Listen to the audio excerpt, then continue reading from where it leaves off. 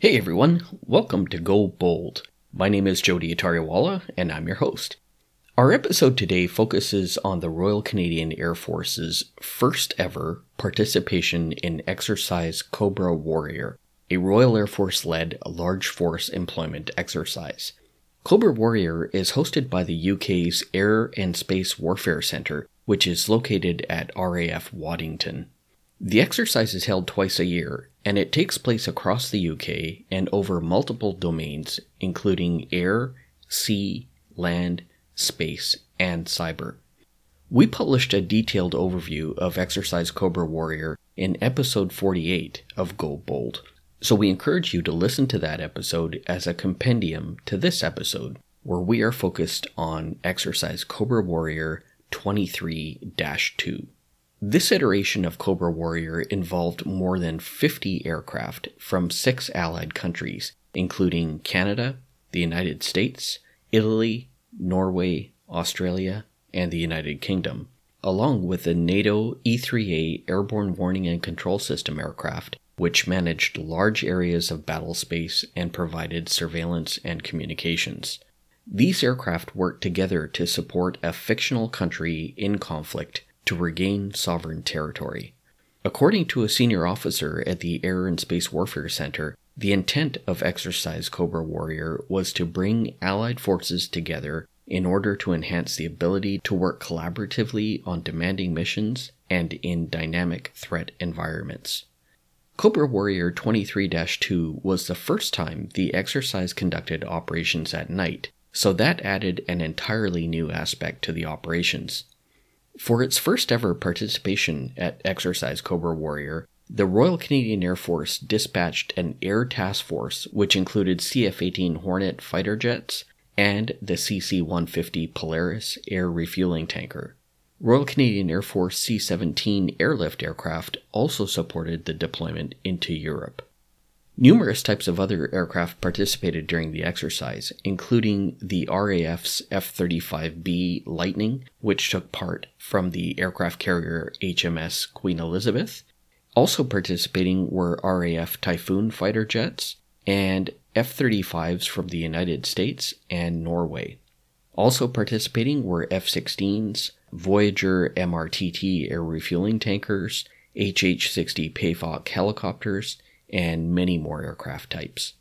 Our guest to speak about the Royal Canadian Air Force's participation is Lieutenant Colonel Tom Lawrence, the commanding officer of 433 Tactical Fighter Squadron and the Air Task Force commander for Canada's participation in Cobra Warrior 23-2.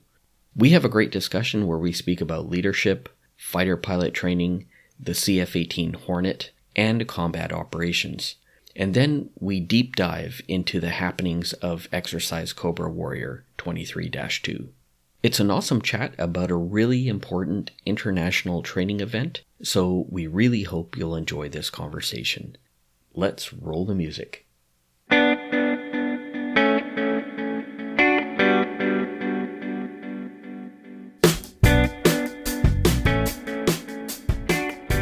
Hey everybody, welcome to Go Bold. My name is Jody Atariwala and I'm your host.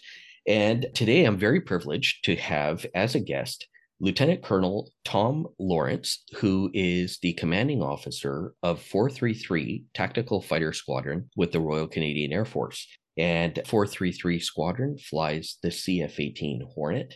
And Colonel Lawrence is currently joining me from England, where he and members of his squadron and a larger air detachment from the Royal Canadian Air Force is participating at Exercise Cobra Warrior. And this is the second iteration of Cobra Warrior for this year. So that's 23-2. So, Colonel Lawrence, thank you so much for joining me today on Go Bold. It's great to have you on the show. Thanks for having me, Jody. Looking forward to our chat and talking about what Canada is doing here in England and has been doing over the last 3 weeks. Yeah, that's awesome. I really appreciate you taking the time for me, Colonel. As I do with all of my guests, I start by asking, what was your motivation to join the military and what made you pick the branch that you did? So my motivation was originally aviation. I went to aviation college and got my commercial pilot's license. Originally, I thought I would become a airline pilot.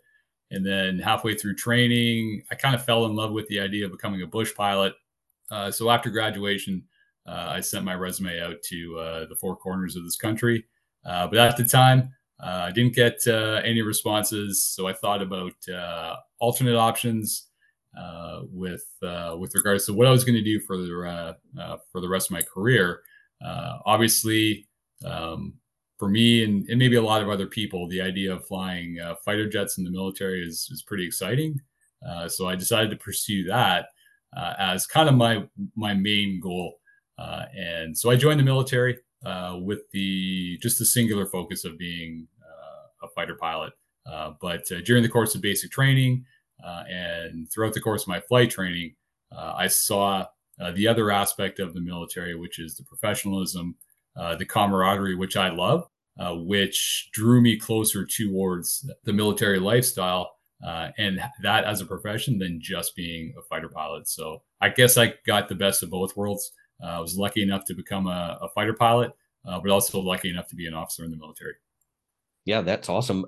I have lots of friends who are pilots, and to me, it's such an interesting profession because there's the command side of things. You're now a commanding officer, so there's that whole leadership development aspect to serving in the armed forces. And then there's the operational side where you get to, fly a high performance jet.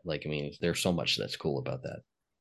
Yeah, there is. And there's a lot of opportunity. And that's one aspect that I really like about the military is it does expose you to a lot of opportunities that you did not necessarily think were available or think that you would enjoy or consider. In addition to seeing, different parts of the country that you may not normally see outside of the military. It just kind of, for me, opened up kind of all of Canada for me to learn more about it, as well as, develop those skills as an officer and as a pilot as well, too. So it's just a perfect mixture of a lot of things that drew me in. One of the things I'd like to talk about in this podcast is leadership. So if I were to ask you, Colonel, what is your leadership style? How would you answer that? It's generally what we would call in the military mission command. And what that really means in plain speak is giving your subordinates and the people you work with your clear guidance, your clear intent. In addition, giving them the resources that they need to do the job to meet that intent. It's not necessarily always looking over their shoulder or asking for updates continually, but just actually leaving them alone and letting them do their job. For me, that demonstrates, in my mind, a lot of trust in your subordinates, that you trust that they have the ability, the resources, and the knowledge to get the job done. And when you're in the position as a commanding officer, you can't necessarily follow everything in minute detail that you normally would as, let's say, a flying supervisor, as a major or a captain. So you have to kind of zoom out a little bit and understand your responsibility as the entire team, for the entire team. And so you have different sections and different people responsible for different things, and you have to let them do their job. And in my experience so far, that sort of philosophy has played out pretty well. I'm lucky to work with a great unit with a lot of high performing men and women who I have no problem giving that trust to get the job done. And I find that works pretty well. The boss isn't always there asking for updates or kind of, pulling out the screwdriver and trying to offer suggestions that they don't really need. It's just kind of, you get out of the way, let them do the job. Sometimes they'll surprise you in really great ways, but more often than not, they're going to do exactly what you need them to do for the sake of the team. So that's kind of my philosophy in a nutshell. It's just giving people the guidance and the resources to get the job done. Yeah, I completely agree. Well, I like that style because I don't think anyone likes to be micromanaged, right? So that's an interesting point. Like, we all have experiences where we were, and we, for the most part, I would say most people don't like that either. So you can take those lessons that you have as you develop professionally. And when you find yourself in supervisory roles, you can think back and reflect on those experiences, both from supervisors and leaders who were good and those that weren't so good, and use that to develop your own style, but also to maybe avoid some of the pitfalls that you experienced when you were a subordinate from a particular supervisor. Yeah, it's all lessons learned. And, there are some great role models and then there are some not so great ones. So, yeah, I think the secret to leadership is just learning from that, being observant, and then going, how would I want to be treated? Yeah, for me, it's not too complicated, or at least I don't try and complicate it too much. I'm a pretty simple guy. But if you treat people like human beings and understand that most of them are probably smarter than you anyways, and your job is not to be the one who outshines them. Your job is to ensure that the team accomplishes its goals. I think you start to get on the right track of how to be a good leader, but also how to help the team accomplish its objectives. So it's no secret. Treat people like human beings, treat them with respect, give them clear expectations, help them out. Mentor here and there, but allow them to have the space and the latitude to get the job done, and potentially make some mistakes and learn from those as well. Yeah, no, totally. I think that's just the right way to go. So becoming a fighter pilot takes many, many years. Tell me the process that you went through to become an operational fighter pilot in the Royal Canadian Air Force. Did you start out at the academy or any of the military academies, or did you go direct entry? So I was direct entry. Most of my initial aviation training was in the civilian world.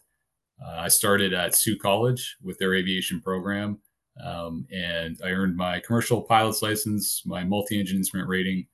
I went and got my float plane rating as well too. As mentioned, I was really keen on becoming a float pilot, bush plane pilot at the time. So I came in with a little bit of civilian experience into the Air Force, and as a direct entry officer as well too. So it was a little bit of a learning curve for me to get adjusted into the military lifestyle, with those concepts such as professionalism, duty, loyalty, integrity, courage, applying that as an officer and continuing to learn how the military flies and the differences that they do, whether it's in their flight training system or eventually operationally when you get to your final unit on the line. So I thought that for me, anyways, it was nice to have a little bit of some prior knowledge on flying. But we've got a lot of great pilots in the Air Force, and you don't necessarily need to come in with any experience. The training system will take care of you. So when I did get into the training system and start flying on the Harbor 2 in Moose Jaw, like most people, you're really happy to be there. You're really motivated. You're in an environment with a bunch of like-minded individuals. Everybody's super motivated to start learning and start flying something a little bit more high performance. The energy's there. The way the military teaches you to fly, like you could probably surmise on your own, is bit by bit. It's always baby steps, no matter what you're doing, right? If you can imagine being a raw recruit on day one at basic training and 5 years later being an operationally qualified F-18 pilot, there's a lot of steps to take. And the military does a pretty good job of breaking those steps up into, I guess, easily achievable goals. So Moose Jaw starts out that way, where you learn just how to fly the aircraft on a clear sky and do some basic maneuvers. Then it teaches you how to fly on instruments. Then they introduce formation flying with other aircraft, low-level navigation. And you kind of take those core skills on the Harvard, and then you port them over to a jet aircraft. So I transitioned onto the Hawk with a little bit more capability, a little bit more power, a little bit higher expectations as well in terms of your performance. And you find, or at least I did by the time that I got onto the Hawk, the year prior, you can look back and directly see your own development as you got to this stage. And that continues all the way onto the Hornet. And eventually, when you finish your Hornet qualification course at 410, it's actually easy to look back and reflect, hey, this time last year, I was only able to do this, but wow, it's incredible. Now, all that I've learned has built off of everything I've done up to this point. where suddenly you realize you're flying a single seat fighter jet by yourself or leading another formation. And you think to yourself, how did I get here? Well, you look back over the years and you realize it was just one step at a time, like anything else.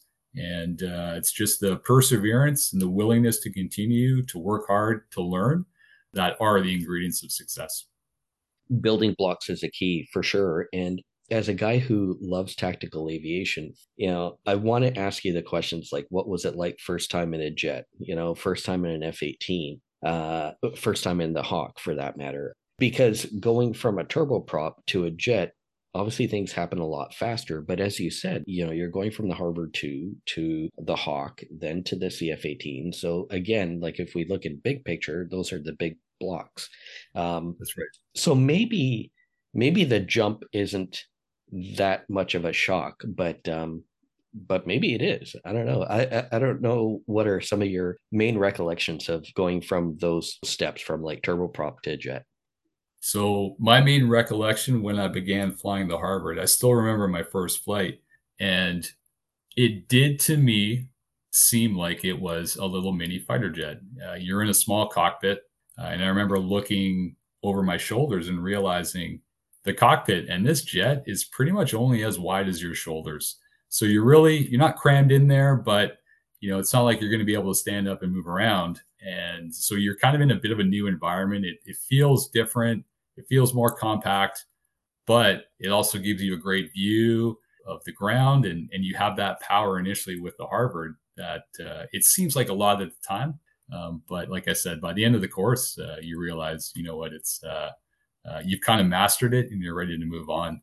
But just that feeling of kind of like finally arriving in something a little bit more military and operating that equipment was pretty exciting. And I still remember that feeling to this day, which kind of contrasts with my first flight in the Hornet, which happened in Cold Lake in the balmy month of January, where I was wearing all this bulky clothing, the G pants, our life preserver, all this equipment. The cockpit's not necessarily that much bigger, but I remember my first flight thinking, this is so uncomfortable. Like, I don't know if I can continue with this. It's just, I don't feel good. I can't move. It's constrictive. Man, this is everything I wanted. And I get into this aircraft right now and it's cold and I want out. So, like I said, I think I used the word perseverance, right? So I think that's all it takes sometimes. But you learn to adapt. You get used to the environment. You get used to the equipment. It starts to feel a little bit more normal. And I think the body does a great job at adapting to unusual environments. And the cockpit of a CF-18 is a pretty unusual environment. So after a couple of flights, you kind of get used to things. And then once again, you start to realize and feel the incredible aspects of what you're doing and how lucky you are to be in that seat, in that jet. And just, how much kind of responsibility you feel you have. And it's a great machine. I love flying the aircraft. But I think that's probably something that strikes everybody at some point is just like, I can't believe I'm actually here. This is just, it's amazing to fly. But the reality of now actually having to fly that and fight with that and do that well, that's like the other 95% of the job. So while that feeling is awesome, it wears away pretty quickly. And then you kind of buckle down and get to work learning how to fight with that jet, how to work as a team to solve problems airborne. And that's the real challenge of the jet. And once you start to master that, or you get a little bit more comfortable in that environment, you're ready for more, right? It's that same building block approach all the way up through your upgrades, whether you become qualified as a wingman, a 2-ship flight lead, a 4-ship flight lead, or a mission commander in some cases. It's just all a building block approach. And you just take things slowly, learn the basics, learn them really well, and then move on to the next challenge or the next maneuver or the next tactic. Master that and just keep moving on. And sooner or later, you'll be there. Colonel, it's such a great segue towards our primary focus of this discussion, which is the Royal Canadian Air Force participation at Exercise Cobra Warrior in England. But prior to that, as you said, you buckle down and you focus on the actual art of being a fighter pilot and effectively using that weapon system. You are a combat veteran. You have served in combat theaters. I'd love to hear just a little bit about some of that experience. My first experience was in Op Mobile during 2011, when Canada was participating along with NATO to counter Muammar Gaddafi and his militaries and how they were threatening the civilian population, and to counter that aggression. That was interesting from my perspective as somebody who had just arrived on squadron at 425 Squadron in Bagotville, and just got combat ready. And all of a sudden, world events happen, and you're kind of thrown into the mix right away of an operation when maybe you weren't necessarily thinking one was coming, or, and that's, it speaks to the nature of the military, of just being ready for anything at all times. So kind of experienced that full force on my first tour, and being put into a position where, okay, I've learned these skills. Now I have to apply them for real. And there's, everyone else is in that same position too. And obviously we're all helping each other out and working as a team. But you're still in the cockpit alone as well. And that will never change. So there's a lot of trepidation, a little bit of anxiety, right? Like, hey, how is this going to go? Am I actually ready? So for me, that was an introduction into real world events and operations. But like I think you would expect, the team gels pretty quickly. People get down and focus on the problems at hand, how we are going to operate safely and effectively to, at the end of the day, get the job done and always make Canada proud. And that happens. And it happened really quickly. And we sustained operations over an 8-month period. And in my opinion, got the job done well and with honor. And it was just on one hand, a great experience to apply what you've learned and what you've trained for all these years into a real world operation and make a difference. So that was challenging. It was exciting. It was humbling. And you walk away from that just being grateful for the team around you. And the support that you have, and it highlights that nature of the military. Like I started with talking about the professionalism and the camaraderie. So that was my first year on squadron, and then just buckled down and continued to focus on developing my skills as a pilot, going all the way up to the weapons instructor course, where they take a couple of candidates and put them through the ringer and challenge every aspect of their flying, of their briefing and debriefing technique, their instructional technique, and expose them to different training environments and challenges to basically try and develop the best pilot that they can, not to necessarily be the best, but to be the best instructor, and then be able to impart those skills and those techniques on the next generation, just to sustain our knowledge and keep the fighter force and keep the squadrons advancing and keeping pace as technology changes and tactics change. So I was really lucky to have that experience. And then again, world events happened, and we found ourselves in Kuwait for Op Impact. So the two operations for me were in stark contrast between where I was as a junior pilot to now where I was as a little bit more of a senior pilot. And one thing I found very satisfying from that experience was being in a mentorship role for some guys who, just like me, 3-4 years ago, found themselves in that position where they just got qualified as a combat ready wingman. And they suddenly find themselves in a far off land in an unfamiliar airport, wondering the same things I did all those years ago, and to be there to talk about my experiences and to mentor guys and to give them that confidence boost that they needed to go and fly and fight just as well as anybody else, I hope was well received. But I did find that very satisfying. Yeah, that's super cool. I'm very keen to pull on that thread about the difference between your experience, aside from your own personal development as a fighter pilot, but the difference that you saw between Op Mobile, the operation in Libya, and Op Impact in the Middle East, both environments were fairly permissive. Not to say that there weren't threats, but relatively permissive. But how were the two different, from an operational perspective? That's a great question because there were so many similarities. The biggest one, like you mentioned, was that they were operationally permissive environments. And it's important for us to acknowledge that and take, hey, all of our successes that we may have had there, but put them into context and understand, what we had a situation of air superiority there. So it was kind of ideal conditions to be able to operate in. But fundamentally, another similarity was the application of that air power to essentially just protect civilians and protect the local population. So in those two regards, they're quite similar.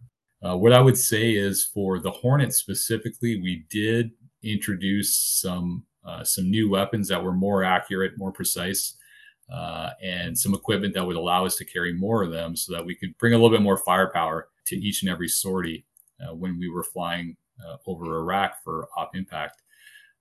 But fundamentally, the procedures were the same. We were concerned about the exact same things, right? Getting the job done well, putting the bombs, if we needed to, where they needed to go, accurately, correctly, and then bringing the jet home and coming home safely. So, like I said, that's a good question. Off the top of my head, there weren't too many differences. Other than obviously the desert environment is very different, but the two operations were actually quite similar from my standpoint. Yeah, that's interesting.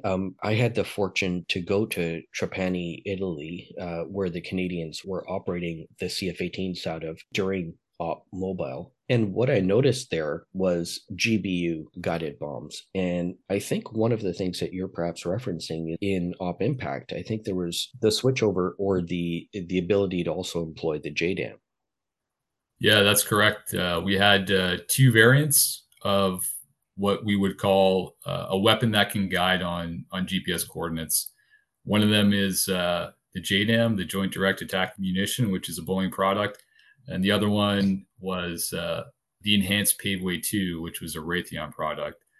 Both similar. The one additional feature that the Enhanced Paveway 2 has is your ability to guide the weapon using reflected laser energy. So you could, with your targeting pod, designate an area, designate a target with the laser, and then the weapon is going to guide on that. But fundamentally, both weapons are pretty accurate. A little bit more accurate than the older Paveway 2s that we were using in Libya, although those were actually still pretty precise as well too. The one feature that either the JDAM or the Enhanced Paveway 2 has, the one big feature is that you don't necessarily need to see the ground to employ the weapon, right? So if you give the weapon a GPS coordinate, it's going to get there. If I try and fire my laser through cloud, if there's weather in the area, the weapon's not going to see that. So you're in a position where your hands are a little bit more tied, employing the older style weapons based on the weather.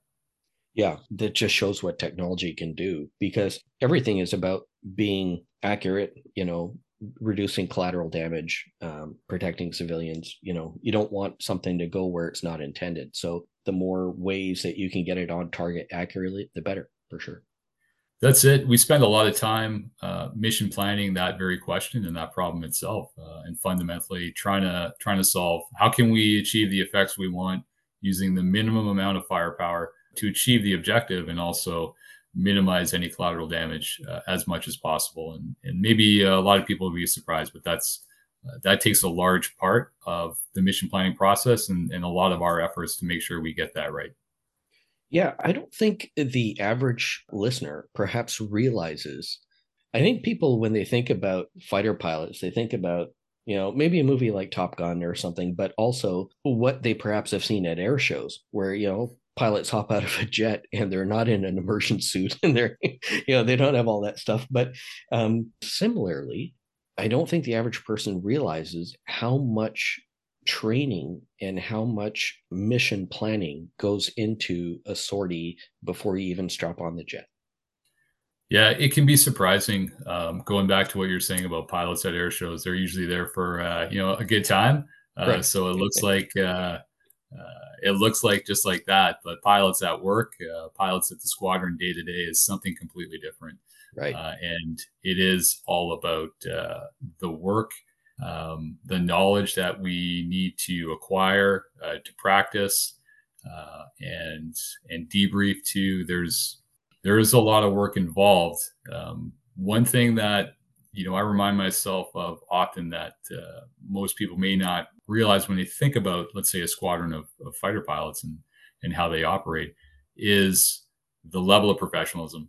That's something I try and instill in everybody else, is to reinforce those aspects of our military ethos in that environment, and ensure that everything we're doing is correct, is professional, and we take it seriously, because it's a serious job. And I think that's what people would expect of us, and that's what I expect of the pilots at 433. So there is a lot of work that goes into preparing for a mission, planning for a mission, planning every aspect in minute detail, whether we have to rendezvous with an air-to-air refueler and take gas and then proceed into the operating area, to how are we going to come home? At what point are we going to push into a target area? What type of weapons are we going to use? What sort of attack profile are we going to use? What happens if there are other adversary aircraft? Everything like this needs to be considered and planned out before you can even consider briefing the mission. And then that brings you to the brief. And traditionally, the flight lead is responsible for briefing the overall game plan and the flow of that mission to the rest of the pilots in the formation prior to stepping to the jets and then flying. So on the front end, on our typical mission training sortie at the squadron, you'll find it takes probably 4 to 5 hours of work just to prepare to be able to walk out to the jets for a mission that will typically last for about an hour and a half. It's obviously not just an hour and a half of flying around. Like, a lot of things are happening. And so when that mission ends, there's a lot of tactics to analyze, a lot of events to validate, whether it's weapons employment events or any other aspect of the mission, any other tactical aspect of the mission. You want to validate everything. So on the back end of the mission, it can be equally as long, 3-4 hours, just to accurately try and figure out what happened with all the facts. And when you have those facts, analyze, okay, did we actually achieve our objectives today? And if we didn't, why not? And most importantly, what are we going to do tomorrow to fix that so we don't make the same mistakes again? And that is fundamentally the training process, right? You have a problem, you plan, you go and execute, and then you debrief, and then you learn, and then you get the next problem. And so it's very cyclical, and over time, that is how we traditionally develop pilots here, is by focusing on the debrief, focusing on the lessons learned, identifying those instructional fixes so that you as a pilot or us as a squadron can learn day to day and be better. So there's typically a lot of work that goes into a mission, but the guys love it. I love it. It's you get to immerse yourself in this training environment, this training scenario for a day, and do what you want to do and what you love doing to the best of your abilities. And at the end, you're going to learn something from it, and you're going to be better the next day. Yeah. To do this training, the Royal Canadian Air Force currently uses the Air Combat Maneuvering Instrumentation System, right? ACMI, where you have like P5 pods on the aircraft. That is one of the tools that you currently use to debrief a mission. Is that the principal tool? You mentioned the mission planning, the mission for an hour and a half or whatever it is that you're flying in the air, and then the debrief. But how do you get that truth data to do that debrief? That's a great question. We also record the screens in the jet, so you can see what the pilot sees and what the pilot's doing within the cockpit as well. And so we take that information, we add the air combat maneuvering instrumentation information as well too, to try and recreate the whole fight or recreate what happened. That allows us to answer the all important question of what just happened. So sometimes your flight may be only an hour and a half long, but often by the end you'll land and you'll ask yourself, I don't know exactly what happened there, but something did, and let's go look at the tapes and try and figure out exactly what happened, so we can assess, did we accomplish what we wanted to accomplish? So that's the fundamental goal of these systems. So the Air Combat Maneuvering Instrumentation System, or ACMI, allows you to replay the fight. So most fighter aircraft will carry this instrumentation on a pod, either under a wing or on the wingtip. And when you have every aircraft carrying that, then you can imagine it's almost like a video game screen with a top-down view of all the little fighters in the airspace moving around, and you can play, you can pause, you can rotate the view, you can hover over somebody and see what altitude they're at, and you can now start recreating that fight to answer that all-important question, what happened? And that takes a fair bit of time to do. Usually a mission will allocate about an hour of time with all the pilots together in the same room, and they'll play the fight. Everybody will call out their shots to make sure we understand who's targeting who, or who's targeting what, if they're employing air to surface weapons. And by the end of that, we'll run through the entire mission. And by the end of that, we'll have a pretty good handle on exactly what happened. Once again, to make that determination, hey, did we accomplish the objectives or not? The game plan that I came up with as a flight lead, was it effective? Did we execute it? You're trying to answer these all important questions. So quite often, there's always something to learn. Fighter pilots are always making mistakes, which may not always match up with public's understanding or public's impression, but we're always making mistakes. But I think the one thing that differentiates us is that we're always willing to learn from our mistakes. And that's an environment where it's critical to have that attitude. And so we'll then take that information of what happened and then draw out the all important debrief focus points, any learning points, and like I said, root causes to those focus points, and then instructional fixes, so that we're all a little bit better for tomorrow's mission. Yeah, it's really interesting. You mentioned, recording the cockpit. And I'm using air quotes here when I say cockpit, because I've seen new training systems that are provided by various companies out there where they actually in their training are videotaping the cockpit. So you're seeing what a pilot is pressing, or what perhaps where their head is turned, or what have you. I'm assuming that that's not exactly what you mean when you're saying that you're recording the cockpit.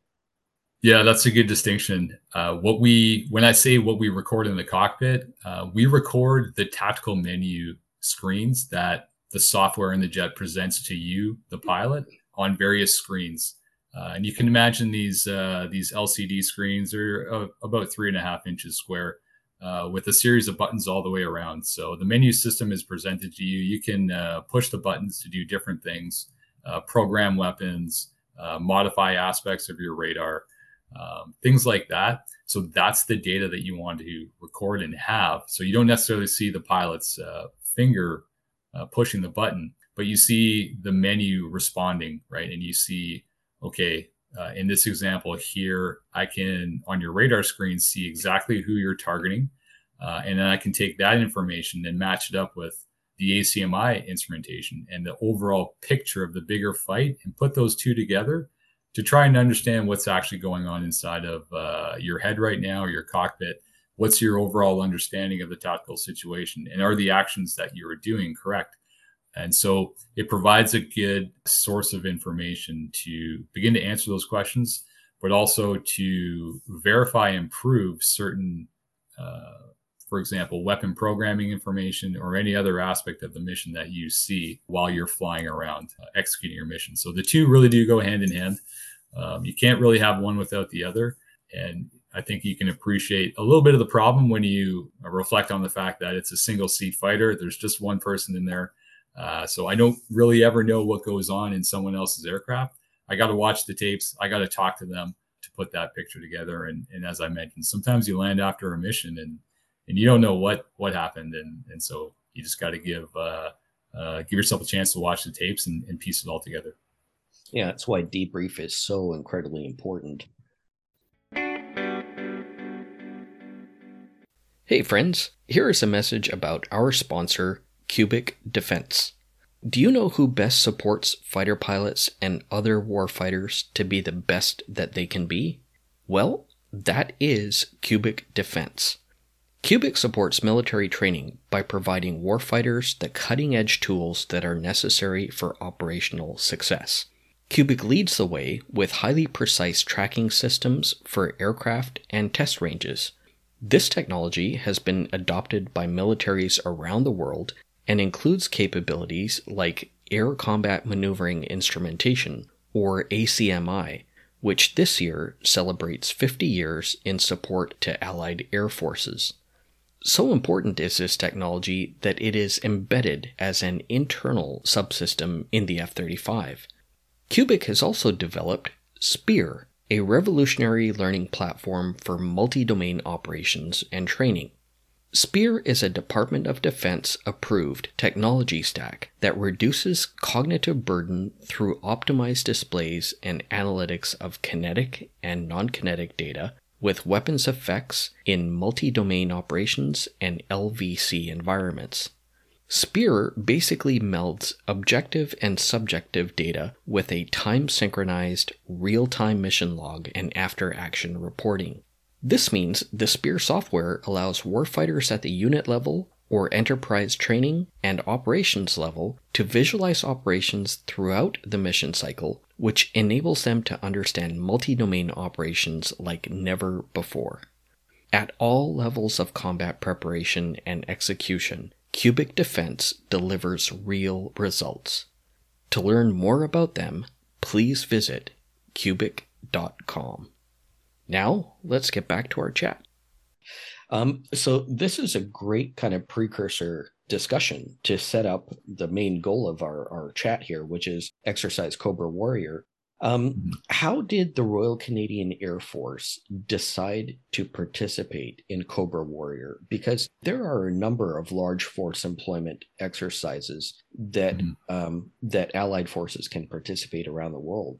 And the reason why I ask this is because the Royal Canadian Air Force, this is the first time that the RCAF is participating in Exercise Cobra Warrior. Yeah, you're correct, Jody. It is our first time doing Exercise Cobra Warrior. I'll say generally, not a lot of people realize, especially younger pilots, the Air Force gets invitations to multiple exercises all over the world every year. So we're in the fortunate position where we get to pick and choose what we can do and what we want to do. Otherwise, typically, if you're the commanding officer of a squadron, you can start to pick and choose some locations that you want to deploy to go on exercises. That's normal, and you'll have all the commanding officers of the different fighter squadrons kind of come up with a plan every year to see who's going where for what training objectives. So there's some latitude we have at that level, but at the more strategic level, sometimes there's a reason that they may want to deploy a squadron or really any military force anywhere around the world for different objectives. So for Cobra Warrior itself, we did get an invite, and we were asked by our leadership if this was something we would want to participate in, because we hadn't planned on doing it. We had about 6 or 7 months notice before the exercise was going to start to answer that question, to learn a little bit more about Cobra Warrior and understand what the tactical training benefits would yield for us. So ultimately, after a few planning conferences and getting a better feel of who was going to be here, what were the exercise objectives, and what we think we could get out of it, we made the decision that, yeah, it would be a really worthwhile experience for everybody. I think from the leadership's aspect, one thing that was communicated to us that was desirable to them about Cobra Warrior was having fighters in Europe and continuing to have a military presence in Europe to reassure our allies that Canada is still committed to NATO. We still want to have an ongoing and continuing presence in Europe. for all the concurrent reassurance activities that are happening right now. So I can definitely understand that. I'm just grateful that we found and settled on an exercise that balances everything actually quite nicely. So it was fantastic to have the opportunity to come to Cobra Warrior to achieve some of those strategic objectives and that key messaging that you send when you put 6 to 7 fighters anywhere around the world. Obviously, people are going to take note of that, but also have those great training opportunities for the younger pilots, for the technicians, for the logisticians, and everybody else who supports the deployment. So it really worked out nicely for us. Yeah, and you guys are the lucky squadron that got to participate, because there's 4 operational fighter squadrons in the Royal Canadian Air Force. So it was 433 Squadron's fortune to be the one. Yeah, we're very privileged to be here. And just understanding that, though, drives us to extract as many tactical lessons that we can out of this exercise, because there are a lot. It presents an interesting modern tactical scenario that everybody can learn from, but also allows us an opportunity to apply our tactics, to develop game plans that I think would benefit the other fighter squadrons as well, too. And that will all be part of our post-exercise report on those lessons observed, to ensure that everybody across the fighter community can learn from what we did here. That's a really good point, Colonel, because you guys have the fortune of being there, participating in the exercise, but then you write this report, and clearly it will go up to higher headquarters, but I'm assuming at some point in time it gets disseminated to the other operational squadrons, the lessons learned. Yeah, they're usually the ones who find out those tactical lessons right away, even before any reports are published. And that's what you would expect, right? If there's an ongoing conflict or an operation somewhere, that information that's being learned or those things that are being observed are being communicated back to other squadrons and back to other support agencies to either modify what they're doing or better prepare to be able to come and relieve you when your tour is done. So that doesn't need to wait. And we've had one example, or actually a couple examples, where that information does get pushed out pretty quickly, so everybody can learn. Well, that's good. I'm glad to hear that happens, because if there are some of those critical lessons, they should get pushed down and out. So when did planning specifically begin for Cobra Warrior 23-2 from an RCAF perspective? And how were the units picked? Because it was more than just your squadron. That's true. So if I may take a moment, we were picked as the squadron to go because of our deployment readiness status. We had spent a lot of time the year prior ensuring that everybody had the quals and the courses and everything done that they needed to have complete prior to deploying, so that at a moment's notice, 433 Squadron could be deployed. So we started, and when I say we, I mean the Air Force, started planning our participation in Cobra Warrior around January, in conjunction with the initial planning conference that was taking place with the exercise directors and the other participants. So it was about 7 months or so of lead time to be here. And as you mentioned, it wasn't just 433 Squadron or the Hornets. We also planned on sending a small detachment of air battle managers. So the people that we talk to on the ground, who we call our tactical command and control folks, who direct us and give us critical information for us to achieve our objectives. But also the CC-150 Polaris, so our air-to-air refueler, was also going to participate. So it was an example where we would not just send fighters, but actually package up a few capabilities and then offer that to the exercise staff in a similar fashion on how we would do that if it was an operation. We would package together some capabilities as a force, and hey, this is Team Canada, this is what Canada can provide you. Let's see how we can all fit in and contribute to mission success. So yeah, it was about 7 months prior to plan before we arrived here and executed. Right. And so the total number of personnel that you would have on this exercise would be roughly how many? So we deployed almost the entirety of the squadron, but across our 3 operating locations here in England, we have about 150 to 160 people in total. Yeah, that's not a small contingent. Like, I mean, that's a good number of people. And I guess in regards to that, to support the force, you had the Polaris, which refueled you across the Atlantic and supporting you during the exercise. But in addition to that, I am assuming you had airlift that also helped support with equipment. That's true, and nothing happens without airlift. And my air mobility friends would like to hear me say that. But we need some way to move our parts, our equipment, and that entire logistics chain from Canada to wherever it is we need to operate. It's actually quite easy just to fly the jet from point A to point B. In this case, to England, that's no problem. The problem is continuing operations after that. So if we don't have a well-established supply chain, or at least the capability to initially move that equipment quickly and reliably, it's probably not going to happen. So with the benefit of C-17s, who delivered all that mission critical equipment to us, we can sustain operations here. And with those continued service flights, like we've seen on operations, that is actually what sustains operations.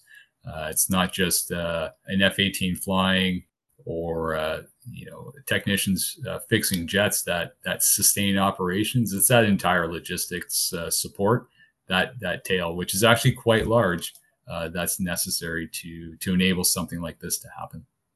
It strikes me that in Canada, being such a large country, that you can actually exercise a lot of that within the country because they're, in essence, strategic ranges within Canada itself. The thing that you wouldn't get, though, is that coalition type atmosphere where you're operating with others if you just stay domestic. Yeah, that's correct. I would say I would add one more thing to that too, and it was one point I mentioned to everybody when we first got here is you also don't get that friction and that difficulty that naturally comes with operating from an unfamiliar location. That itself is key to experience and to overcome, because once you start developing the problem solving mindset, even on an exercise like this, you're going to encounter the same problems on a real world operation too. So we need to kind of instill that right mindset, but also experience those difficulties and those frictions that'll happen. And we may not always get that when we operate back home in Canada. But like you mentioned, when we come here or we go to other exercises and we have the opportunity to fly and train with other nations, that is invaluable. That's something that is not just worthwhile for us. We're not the ones showing up and benefiting from that.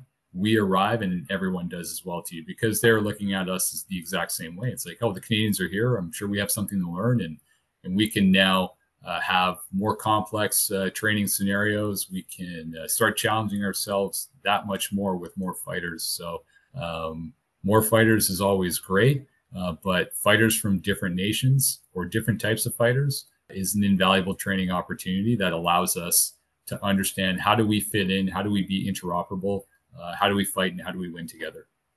Yeah, and Colonel, you mentioned that you deployed pretty much the bulk of your squadron to this exercise. I'd like to ask in numbers in terms of aircraft, because I think when somebody might hear most of the squadron deployed, that doesn't necessarily mean all of the jets deployed.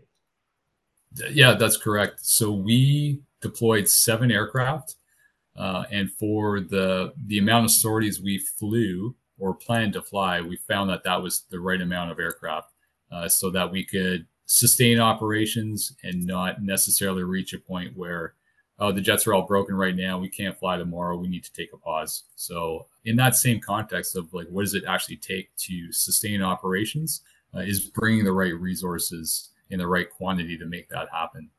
So our squadron has approximately 14 jets in total on paper. So at any given day with the CF-18, we'll achieve about a 50% serviceability rate. So we'll have half of our aircraft able to fly. And then as we fly the jets, we fight them hard, the jets will break. There's always a continual replacement of jets that were broken that are now fixed, and jets that we're good today, but unfortunately we brought them back and they're unserviceable. But we got a great team of technicians here who know the jet well, who work really hard and always work extra hard when we're on the road on exercises to make sure that our operations section has the aircraft that they need to go and fly and get the job done.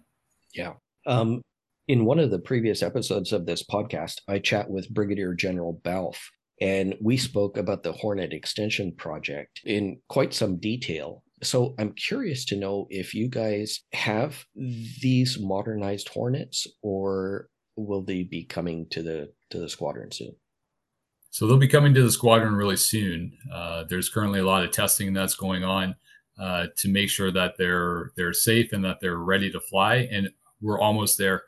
I know in Bagotville, we should be receiving the first batch of our HEP jets, as we call them, the Hornet Extension Project, our modernized jets, here early 2024, if I'm not mistaken. So that'll be exciting.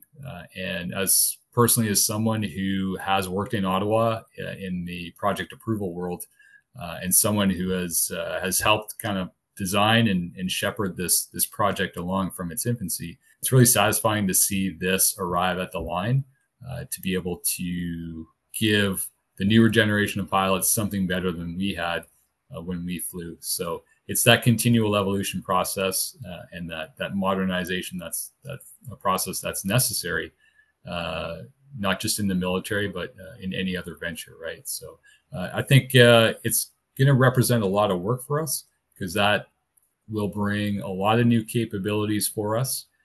In some respects, it'll act as a bridge as we transition to the F-35 as well. But it'll be a lot of work. But I think for a good cause to have a more capable jet, but also to help the force transition to F-35, which when we look at the long-term view of the fighter force, that really is the goal. So we have to ensure a lot of our activities, if not all of them, are aligned towards achieving that goal on timeline. Right. And so I encourage listeners to go and listen to that episode with Brigadier General Balfe. And that is episode 47 of Go Bold.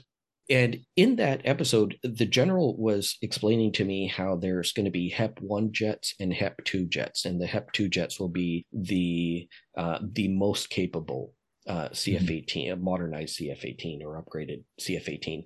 Do you know at your squadron which ones you're going to be getting? Everybody will, across the fleet, will have HEP-1 jets, but do you know if 433 is going to get HEP-2s? That's correct. So every squadron will have the HEP-1 jets, which that was a series of upgrades that were meant to satisfy regulatory requirements, air traffic management requirements, and basic interoperability requirements when we fly and fight with our allies. So everybody gets that, but there will only be 2 squadrons, so 1 at each wing, that will receive upgraded HEP-2 jets. And the HEP-2 jets are the ones that will have the combat capability upgrades, the sensor upgrades, the weapons upgrades, some of the operational security upgrades necessary to use that equipment.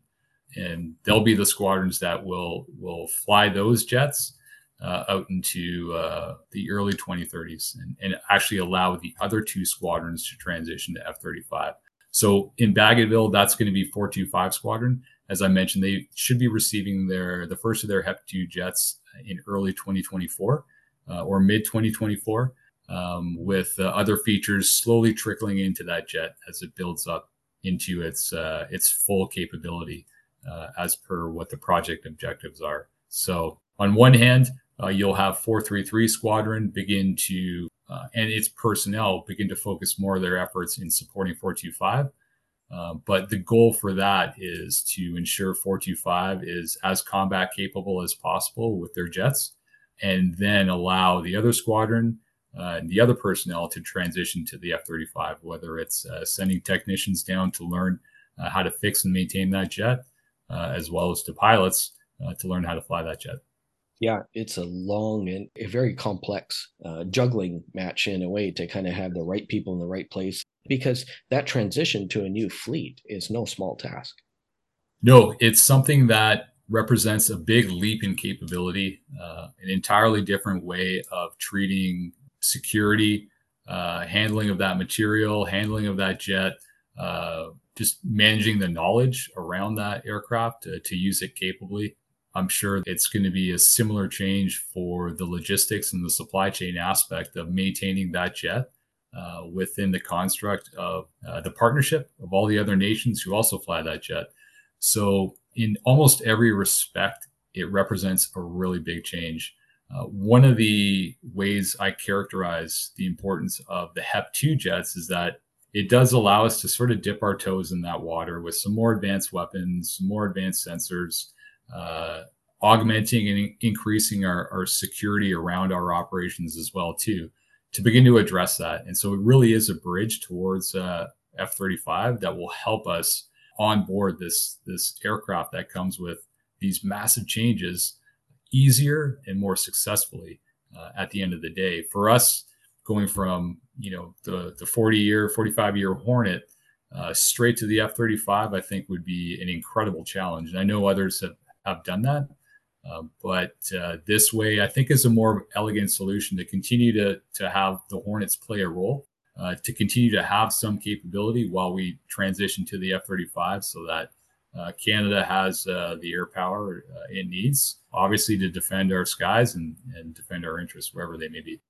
Yeah, right on. And, the Hornet in itself is no slouch. Like the upgraded jets, especially the HEP-2, will be a really impressive platform. But yeah, it will be a lovely bridge over to the F-35.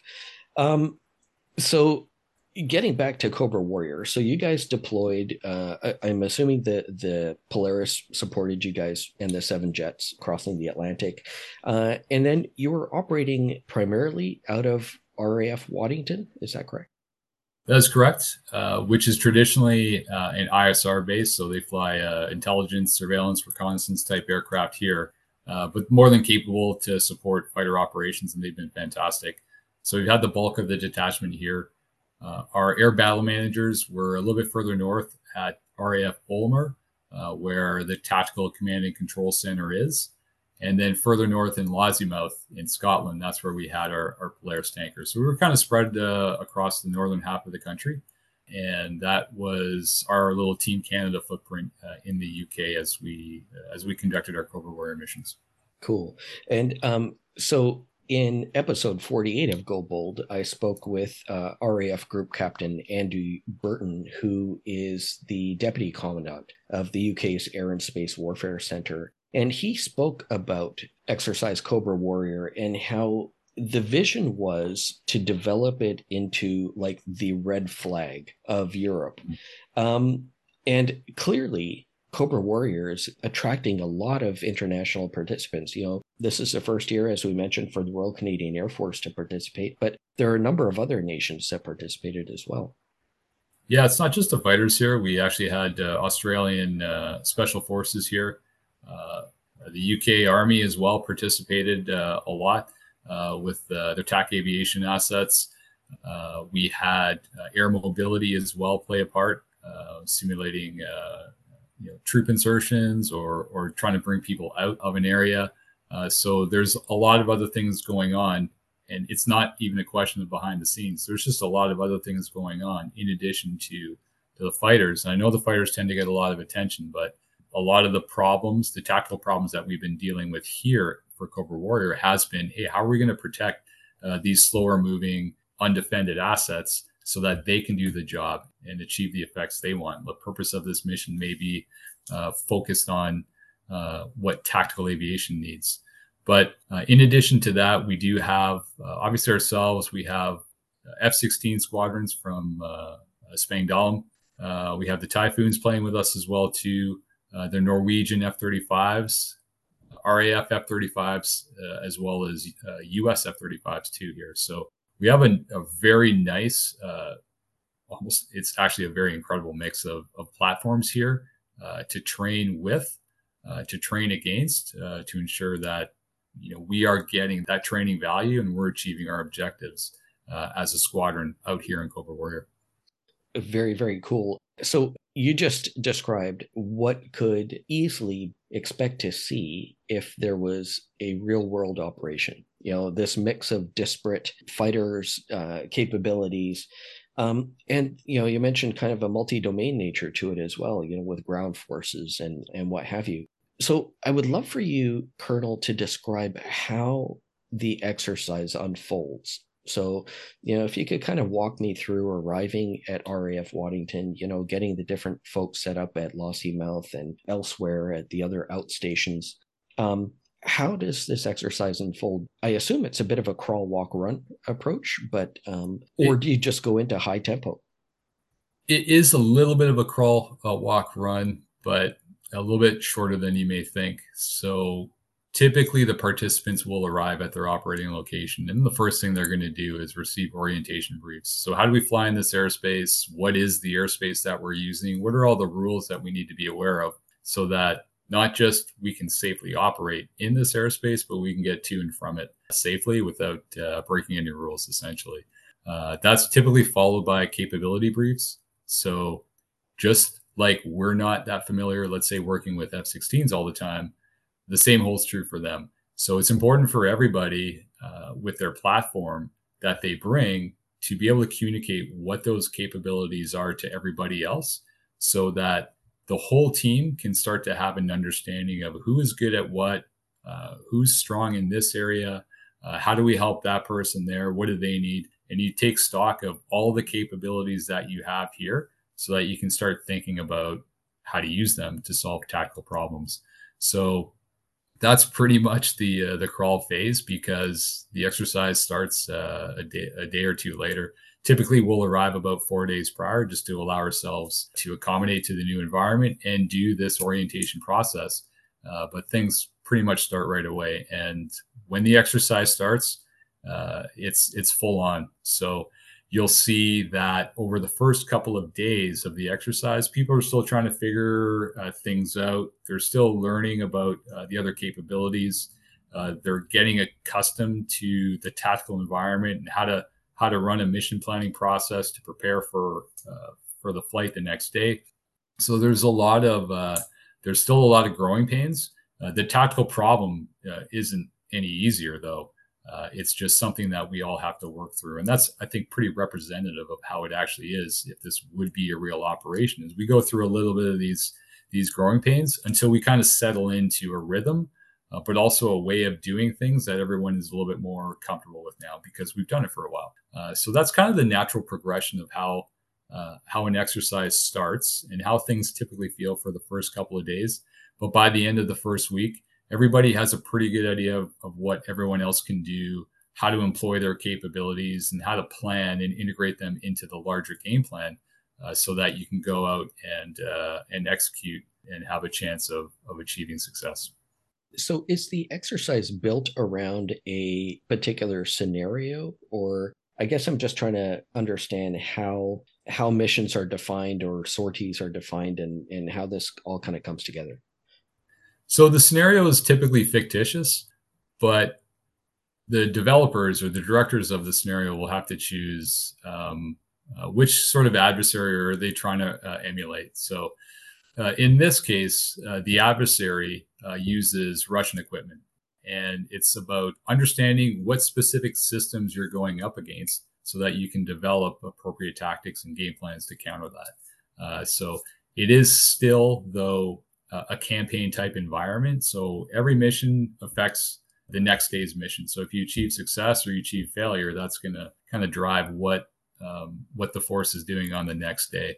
And I say we, but we're part of it. But there is a full team of exercise staff here at Waddington who support us and our training by developing the scenario and then managing it day to day, injecting changes here or adding certain new objectives, let's say during a mission planning process, just to inject a little bit of realism into the training environment for us here. But for the most part, having a scenario like that lets all the participants take stock of that scenario and really immerse themselves in it to drive the most training that we can get out of it. And so you want to have that sense of realism there. So that continuous sort of campaign, that scenario, really helps everybody get into the spirit of the training environment and apply themselves fully.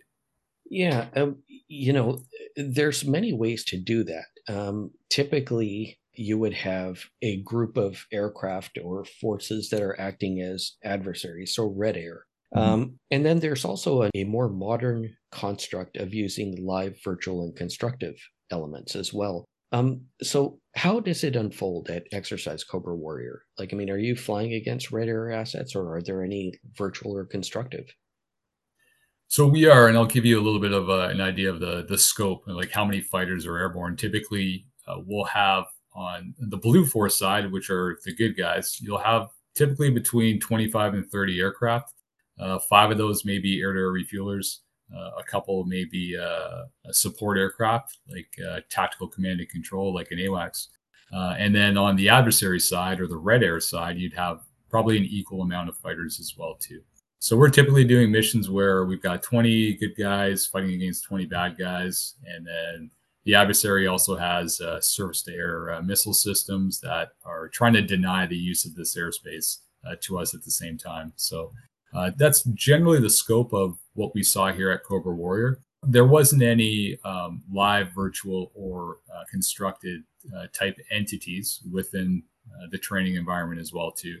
And I'll make that distinction. I'll call them entities because we can all pretend that there's a specific surface-to-air missile system at this point, and then just notionally draw a circle around that and say, okay, for me to be safe, I just need to stay out of that area. So you could construct something like that, and sometimes we do that to drive some learning objectives. But when I say entity, it's more something like you can interact with your weapons systems in your aircraft or your sensors. That's not necessarily physically in the training environment. So I know we're still experimenting with that in different flag type exercises. We didn't have too much of that here in Cobra Warrior, but I think that's a space where every exercise director and every Air Force who does conduct a flag type exercise, a large force employment, is looking at augmenting the training by bringing in this technology so we can add more entities and fundamentally more problems for the fighters to solve. Yeah, that's really interesting. I think that it will be the natural evolution of training for sure, to incorporate these entities. And one of the other aspects about all of this is if you look at the United States Air Force and, you being in the Royal Canadian Air Force and part of NORAD, you interact with the U.S. Air Force all the time. They are exercising what's called agile combat employment a lot. And I think allied forces are trying to exercise that more and more. Perhaps we could say we're doing agile combat employment in Canada just by going to some of the forward operating bases. But those are known places that you go to. Agile combat employment typically entails going to some place that you weren't anticipating, go there, set up, operate for a little while, and then depart and go somewhere else and be just that, agile. Is there any aspect of that at Cobra Warrior, or do you see that is also going to be incorporated into exercises just like LVC will be incorporated as technology moves forward and time goes on? That's a really interesting question. The agile combat employment concept is very indicative of the current threat environment, I would say, or at least the advances that have happened in military technology over the years. And for us to train to that, that would be, I think, an interesting infrastructure problem to set up different areas where the participants could, let's say, land and operate out of. Not to say that that's not possible, but one way may be actually just to expand the scope of the entire exercise itself and include a larger geographic area and include more participants, perhaps. And then you can potentially fly people around into different operating locations. What we have here, or at least one aspect of that I think has been very effective for us at Cobra Warrior, is that idea of having your forces geographically dislocated from each other. So we're not all operating at the same base, right? And if you do that, it introduces the problem of how are we going to coordinate what it is we want to do when we're all at different locations, but what we're doing is highly classified. So we have to have a secure means of just basically communicating with each other. So it sounds perhaps not that challenging or not that complex. But in practice, it's interesting. I mean, we all have our issues with our IT, right? It fails all the time, and it doesn't always necessarily work as advertised or the way it's supposed to.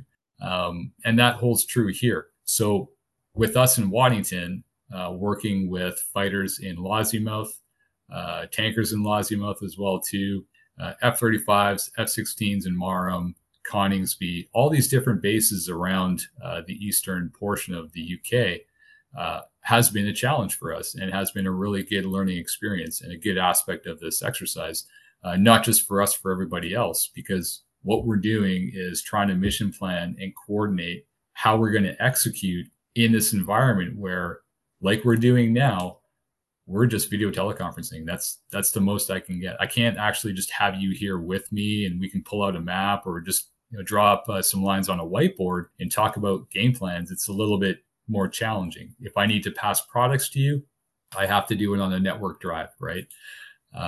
And we need to have good connectivity. So like I was saying earlier, we don't always have the performance that we need out of our IT systems to enable that all the time. So there were periods where we just simply can't bring up a certain base. So we're not able to talk to the fighters for a period of time because the system's just not necessarily working the way it should. And that aspect, I actually really enjoyed. That to me is a little bit more of that realism in terms of us doing this on operations for real with VTCs. This is going to happen. People are going to drop offline. The time that you think you had to brief your game plan or to coordinate a certain aspect of the mission, you don't have anymore because you can't talk to anybody, or you need to now talk to them via other means. And maybe all I can do is just update a PowerPoint slide deck to show you, hey, here's my game plan. I can't talk to you about it, but I'll put it on a network drive and maybe you can look at it and share your comments afterwards. So it's been interesting to see the different levels of communication that we've had here and how we've responded to that, because I think that's entirely applicable in this ACE environment where everyone's dispersed and everyone's operating at their own little location, but we still need to be able to talk to each other. And at the very least, we still need to be able to get airborne and execute our missions in a mission planning environment where we don't necessarily have the full time to do that. I'm so glad that that was something that you actually saw and experienced in this exercise, because that's part of why you go to these things, right? So it's so cool to hear that that's kind of one of the lessons or takeaways. You mentioned that the CF-18s were operating out of RAF Waddington. How often would you guys be doing sorties? Like, would it be just one vol a day, or would you be doing more than one? Yeah, we would fly 2 waves a day, but for the Cobra Warrior exercise, it was 1 mission a day. And to fly that mission, that crew, you have to plan the day prior. And the mission planning cycle, as we call it, is about a 12-hour event the day prior. So that's your entire day just to plan the mission, and then you go fly it the next day. So to go for a 2 or a 2.5 hour flight during one Cobra Warrior mission, that's about 2 days worth of work to make that happen. So we had 1 wave of 4 aircraft that we would dedicate to the Cobra Warrior missions, and then a second wave later in the day of 2 aircraft. And that wave wasn't tied to any Cobra Warrior specific missions, but we were allowed to then coordinate our own training with the other fighter units at a smaller level, but with a freer hand to decide what we wanted to do. So we could go and, let's say, dogfight some Typhoons from Lossiemouth, or we could practice tactical intercepts with F-16s or smaller scale missions with some of the other fighter units. But that allowed us the opportunity to achieve some other training objectives that we wanted to achieve just outside of the Cobra Warrior construct. Oh, cool. It's nice that you had that flexibility. And so am I correct in assuming that the CF-18s, your CF-18s, were always acting as Blue Force, or did you ever emulate Red Forces at any time during the exercise? So for the most part, we were Blue Force. Typically, on exercises like this, you'll do just a little bit of red just to contribute to that, for the simple reason that the participants are here to fly as Blue Air, to fly their tactics and learn those lessons. But somebody has to fly Red Air. Usually the host nation takes the bulk of that work. So we had a lot of Typhoons that were supporting all of the participants by flying as Red Air. But for at least one mission during the exercise, a participant nation would contribute to that pool of Red Air by flying their jets as well. So one day out of the exercise, we did fly as Red Air. Once again, for obviously a good cause to support the training objectives of the other nations as well. Yeah, very, very interesting. So I have to ask, what was it like to fly? So, the CF-18 is a fourth gen aircraft, even though it's being, continually modernized. What was it like to fly against Typhoons and F-35s? I could ask about F-16s as well, but, the Typhoon is just such a cool performing aircraft, and the F-35 is kind of the newest kid on the block. So I got to ask. Yeah, there's flying with and flying against. For the most part, when you're flying against other aircraft, they're trying to replicate to the best of their abilities an adversary weapon system, right? Whether it's a different type of aircraft or a different type of missile or weapon. So for the most part, whether it's a Typhoon or an F-16 or a Hornet trying to replicate that, the effects should roughly be the same for the good guys. For me, it was more exciting to fly with the other aircraft here. Flying with the F-16s from Spangdahlem, who have a suppression of enemy air defense mission set that they do was pretty unique. It's not something that the Hornet is equipped to do or we train to do. And in the same vein, flying with F-35s and being able to work with all of those amazing capabilities that aircraft brings, I think that's where the real joy is, and that's where the real learning is getting into a room, or in this case over VTC with all these different formations, and then talking about, okay, hey, I remember what you briefed earlier about your capabilities. Well, here's our tactical problem right now. How are we, all of us, going to solve this? Okay, because it's not just going to be the F-35s by themselves, because you guys don't have enough firepower. So how are we going to include Typhoons in here? How are we going to include Hornets? How are the F-16s going to help us by suppressing surface-to-air missile systems so that we can get into the airspace and do what it is we need to do? That, to me, is the best part. And that touches on the true training value of exercises like this, because, like I said, they're getting the same training from us as well. And F-35 pilots also need to train with fourth-generation pilots and fourth-generation aircraft so that they understand what those aircraft need to be able to do the work in conjunction with them. So that's really the best part. It's just flying with these people and with these capabilities, because it just drives learning right through the roof, and it's a fantastic experience. It's an interesting problem, right? Because you would assume that most of the F-35 operators came from fourth gen. And it's not like they've forgotten what it's like to be fourth gen, but now that you're operating a fifth gen aircraft, you have to also orient your mind to operating with whoever still got fourth or 4.5 gen. So yeah, that training problem exists both ways. It does. And we're still in that period where not everybody has transitioned from a fourth generation type aircraft to the fifth or something else, something more advanced, right? In my opinion, the Hornet is just as capable as the Typhoon or the F-16, really anything else in its own class.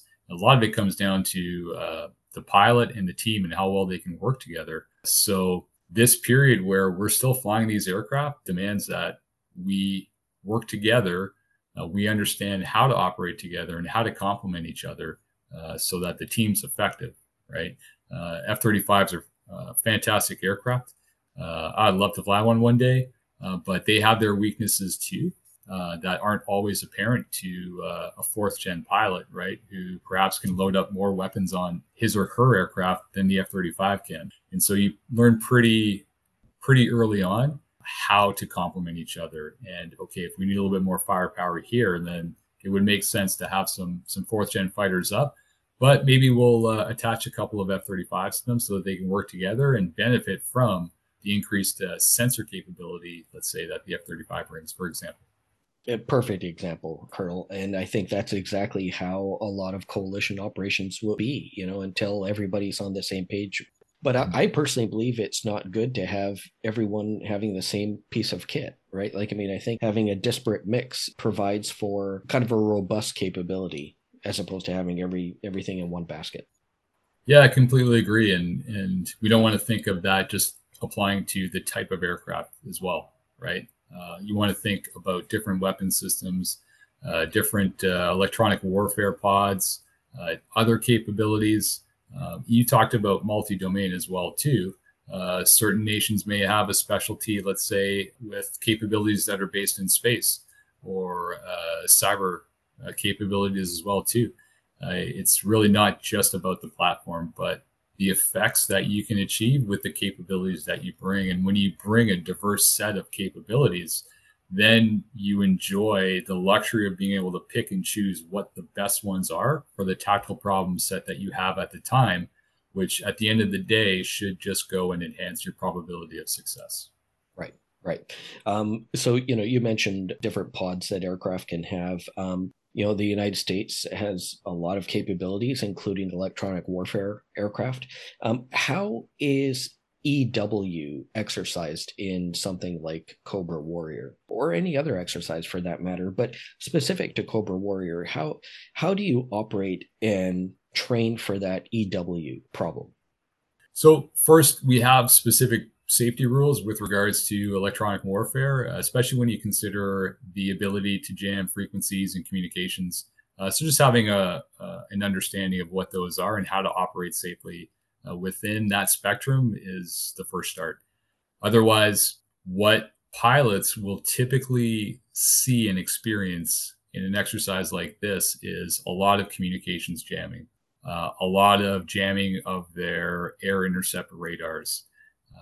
And it does a really good job of taking your game plan, which you think you're going to be able to execute really easily and well, and 10 times out of 10 without making a mistake, and kind of putting you on the back foot, right? I can't necessarily talk to that person. I didn't exactly hear what that person said. Like, I'm not sure. Are they hostile or not? Like, or who am I trying to target into here? Or why can't my radar take a lock on this aircraft right now? I got to shoot a weapon here. We're getting kind of close. So it does really tend to introduce a level of difficulty in just trying to execute the basics. And that's the whole point. And that's the purpose of electronic warfare, is to make the operator's job difficult, if not impossible, to do what they're supposed to be doing. And for a lot of young pilots, an environment like this is really the first time where they get to experience that at a sufficient degree where they start to really appreciate what the effects of electronic attack can be on them. For this exercise here, it was contracted air that would fly those electronic attack profiles, or those types of aircraft that had those capabilities. So that was nice to be able to see that, the effect that electronic attack had on the team overall. Of course, blue air, the good guys, we can counter that as well to a certain extent. But for the most part, the training that we're trying to do and the learning that we're trying to drive is being able to overcome that and develop game plans that can accommodate, a loss of comms for a certain period of time, or be able to target into another aircraft that's jamming you via other means, for example. So it's a good exposure. Every mission has EA, and we instill the mindset in all the pilots, but especially the young ones, that always expect to be under electronic attack all the time. It's just, that's the way it normally is, and that's the way it will be in operations. So just, again, get comfortable with it, persevere, and continue to execute your game plan.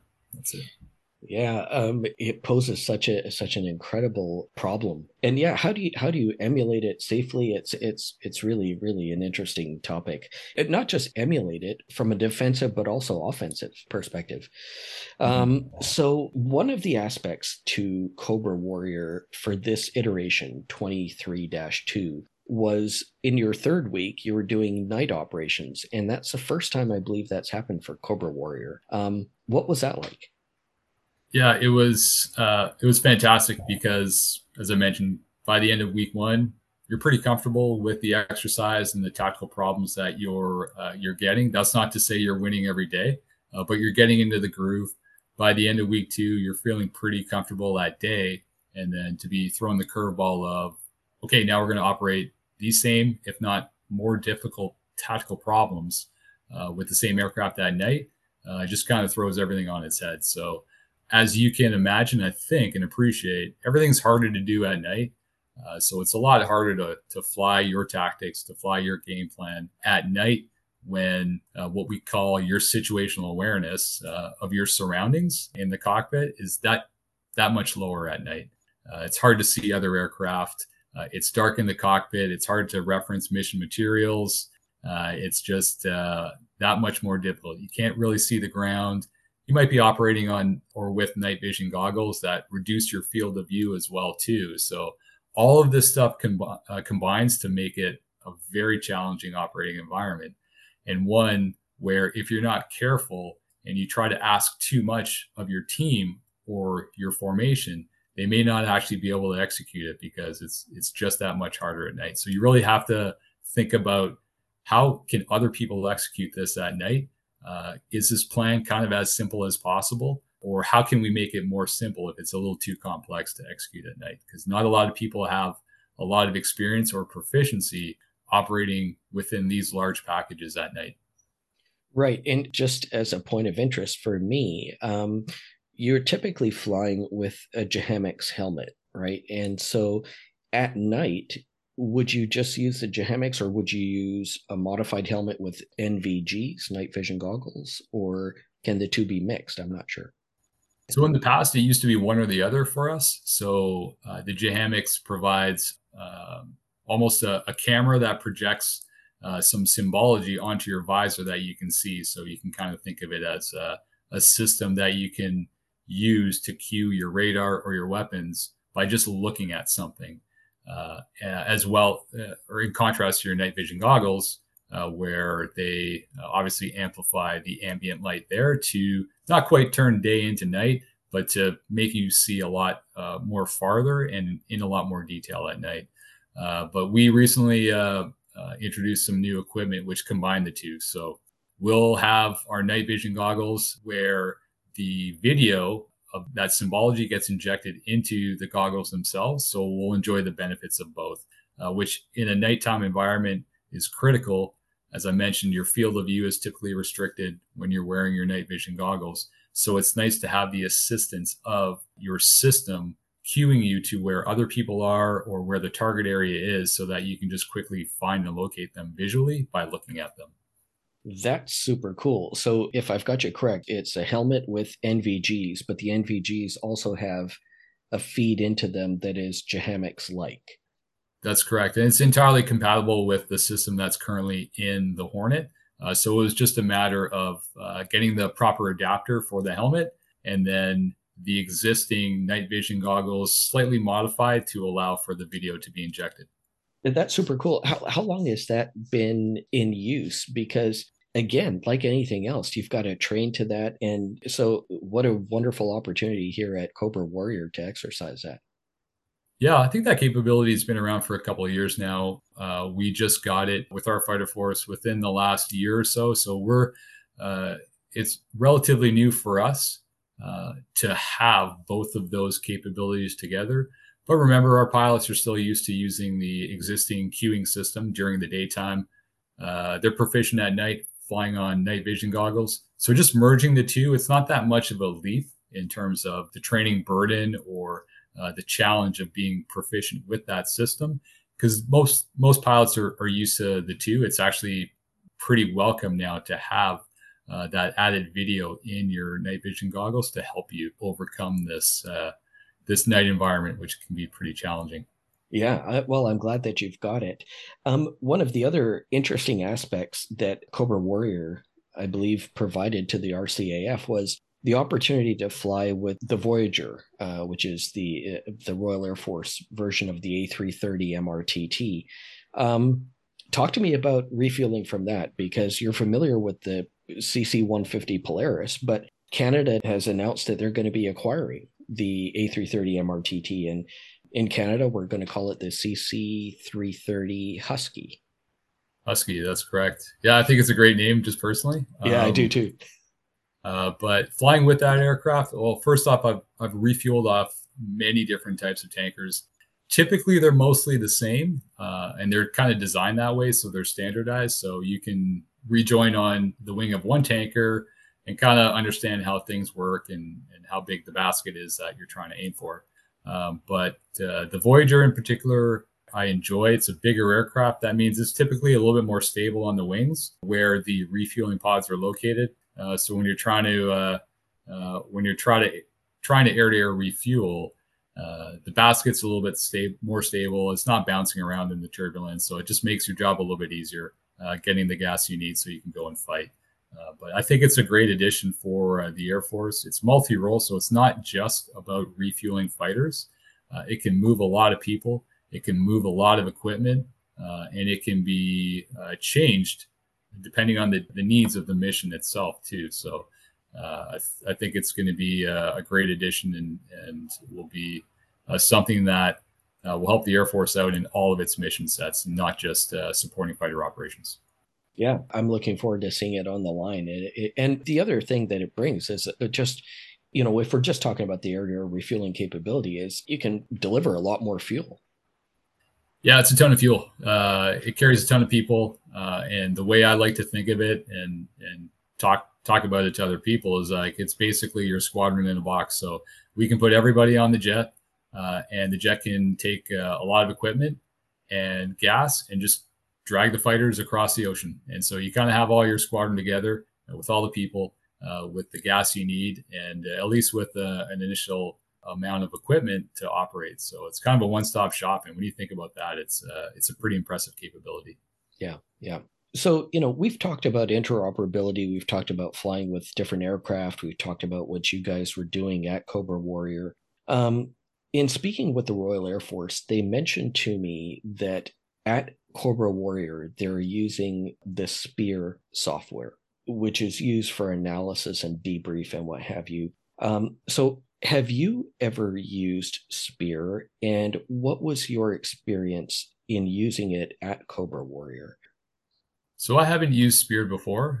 Neither has any other pilot from Three Wing, either 425 or 433. So this was our introduction to the system. And overall, I think we're pretty excited and pretty interested in some of the advanced capabilities that it provides in terms of trying to figure out what just happened. So it's a software that supports the air combat maneuvering instrumentation that everybody carries on their jets. So that's a software that takes all the data in and recreates the fight. We have something similar. You could consider it something a little bit older, but still pretty effective. But my initial impression on it was that there's a lot more capability in terms of data analysis and recording what's exactly happening throughout the entire fight, so that, as I mentioned earlier, you can really get to the bottom of what happened to start answering why it happened and how are we going to do things better. So that was our first introduction to it. And it seems like it's a pretty promising software and something that I think we enjoyed using.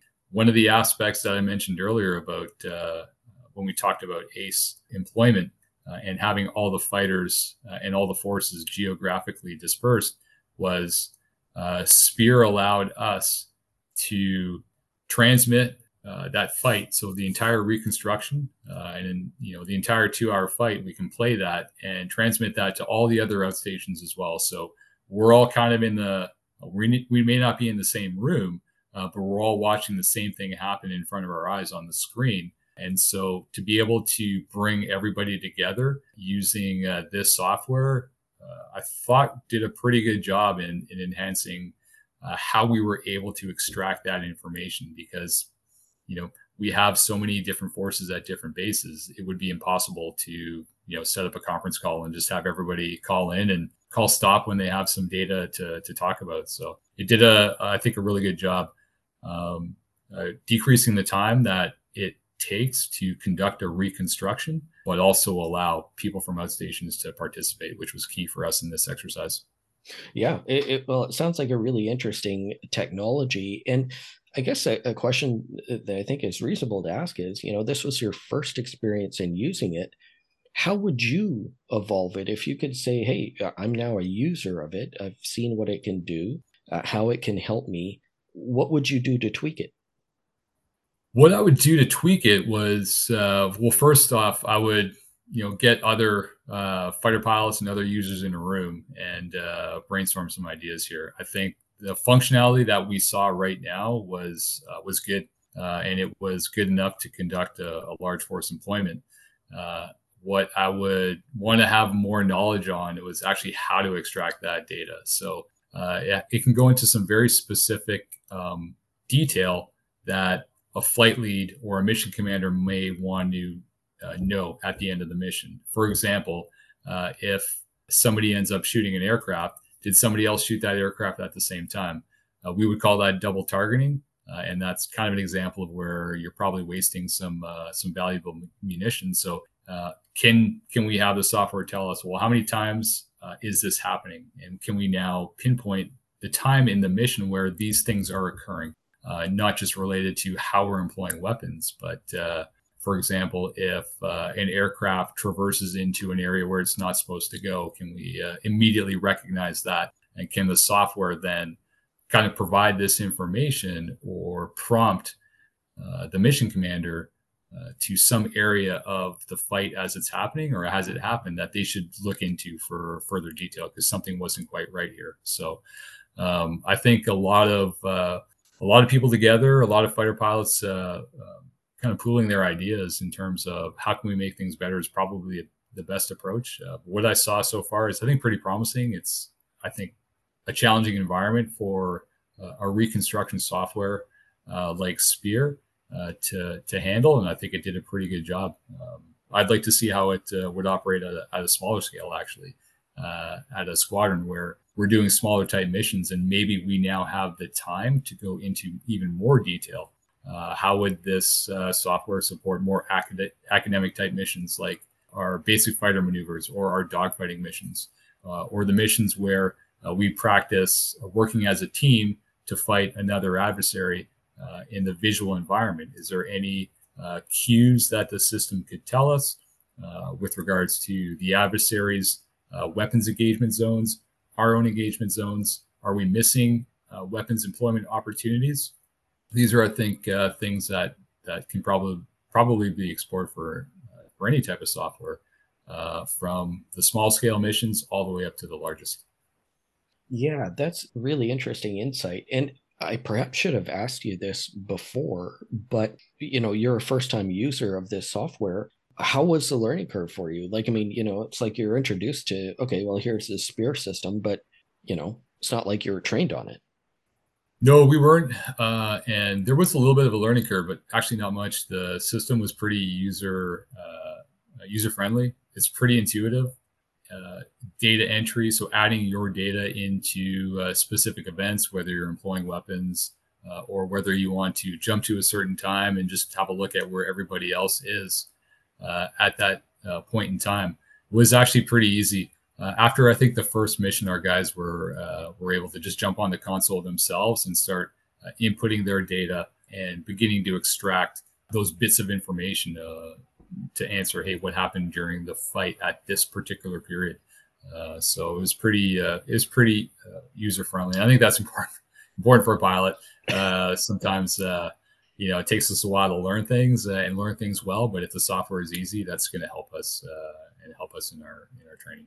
It's a hallmark of good software, right? If you don't have to take too much time trying to learn it, how to use it. I totally agree. Yeah. So, you've been to many exercises around the world, in Canada, North America, beyond. How would you compare Exercise Cobra Warrior to other large force employment exercises? I would say it's really good. A lot of other large force employment exercises are of similar nature, right? The challenges are roughly the same. You're trying to attract as many participants as you can.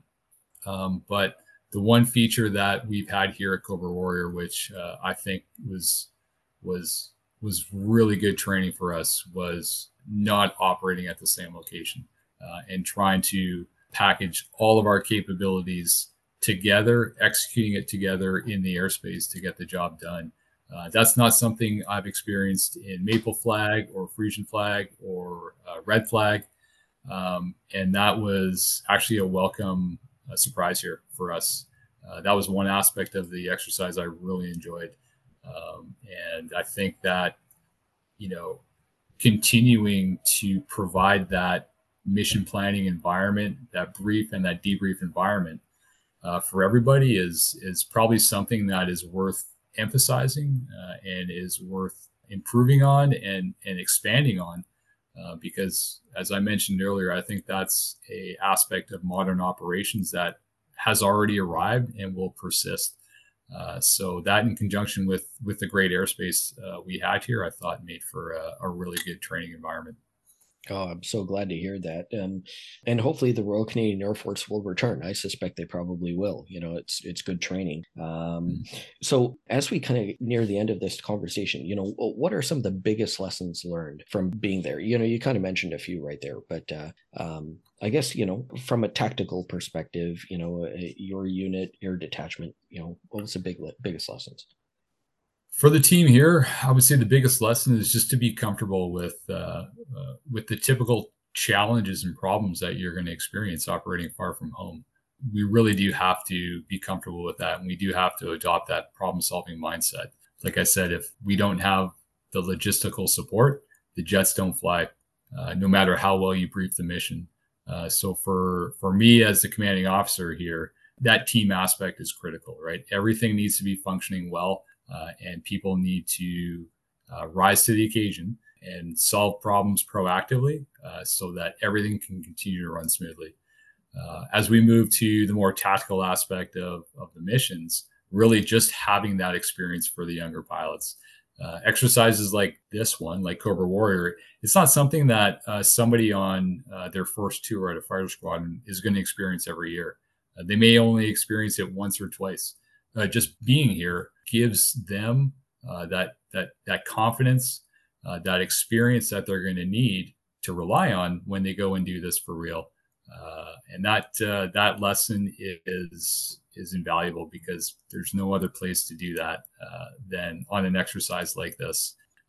Lastly, I would say for all the pilots as a team, being able to work together as a flight of 4 aircraft in a larger environment with different aircraft that they're not typically used to be working with. And again, adopting that problem-solving mindset and then taking the resources that they have and figuring out the best way to achieve the problem. That's critical. It comes back to just basic critical thinking. And you're always thinking about ways to challenge pilots and challenge anybody really, and give them those opportunities to develop. But you really have to address their critical thinking. And if you don't have a good scenario, if you don't have all the resources that you need and the problems identified, it's going to be really hard to challenge people and have them utilize and develop their critical thinking abilities. And at the end of the day, that's what it all comes down to. We're just here to solve problems. We have specific resources to do that. And at the end of the day, if we can get that done and we can get everybody home safely, then we're winning. Totally. Completely agree. And yeah, I've really, really enjoyed hearing about this exercise. And I'm so glad that you guys have had the opportunity to participate and learn from it. Being in England must just be lovely too. Like, I mean, they're a wonderful ally. There was something interesting that I saw, being passionate about aviation, it was really neat to see that at least one CF-18, perhaps more, was able to transit through the Mach loop in Wales. And that's super cool. Like, I mean, it's not to say, I don't want anybody listening to this to think that that's just hot dogging. You don't take a jet up for just to take it up for the sake of doing so. It's always training, but that must have been pretty cool. I don't know if you had that chance or not. No, I didn't have that chance, but I'm happy for the younger guys to have that training opportunity. And when we talk about a mission like that, what we're talking about is being comfortable operating in the low level environment, so a little bit closer to the ground. And being able to maneuver your jet, fly it safely, either individually or as a formation. So it just happens to be a pretty popular location where photographers can come out and capture some pretty incredible imagery. So if you give a pilot an audience, of course, they're going to like that. And they were pretty excited with the opportunity to experience that. I think we got 1 or 2 guys through the Mach loop. So they did some good training around the country in the low level environment. And so that was pretty good for morale too. And it's always nice when you can combine, good training with something that's also fun and a unique experience, that just, once again, that does a lot for the morale. Yeah, that flexibility, that diversity just makes that job just that much more enjoyable and, yeah, rewarding. So, Colonel, what's next now for 433 Squadron? So we're going to go home. We're going to take a little bit of a post-exercise leave and reconnect with our families and rest a little bit. But we'll be back at work. Get back to work. Help 425 with the NORAD mission as well too. And then just like we always do, get ready for the next one. Yeah, right on. Well, Lieutenant Colonel Tom Lawrence, Commanding Officer of 433 Tactical Fighter Squadron with the Royal Canadian Air Force. Thank you, sir, so much for taking the time to speak with me. I've thoroughly enjoyed this conversation, and I hope those that are listening will learn from it too. Thanks, Jody. I enjoyed it, and yeah, we just got on a roll, I suppose. So yeah, thanks for your time. It was a pleasure. Thank you, sir. I appreciate it. That, my friends, was Lieutenant Colonel Tom Lawrence, the Commanding Officer of 433 Tactical Fighter Squadron with the Royal Canadian Air Force. If you have any questions for us at Go Bold, please reach out to us at goboldthepodcast@gmail.com, and we'll do our best to answer your questions. We hope you'll join us for another episode. Take care, everyone.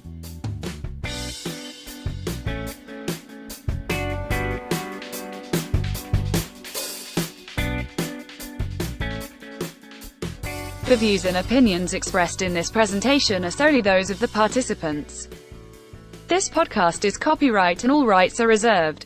No portion may be reproduced or used in any manner without the express written permission of the publisher, who can be reached at goboldthepodcast@gmail.com.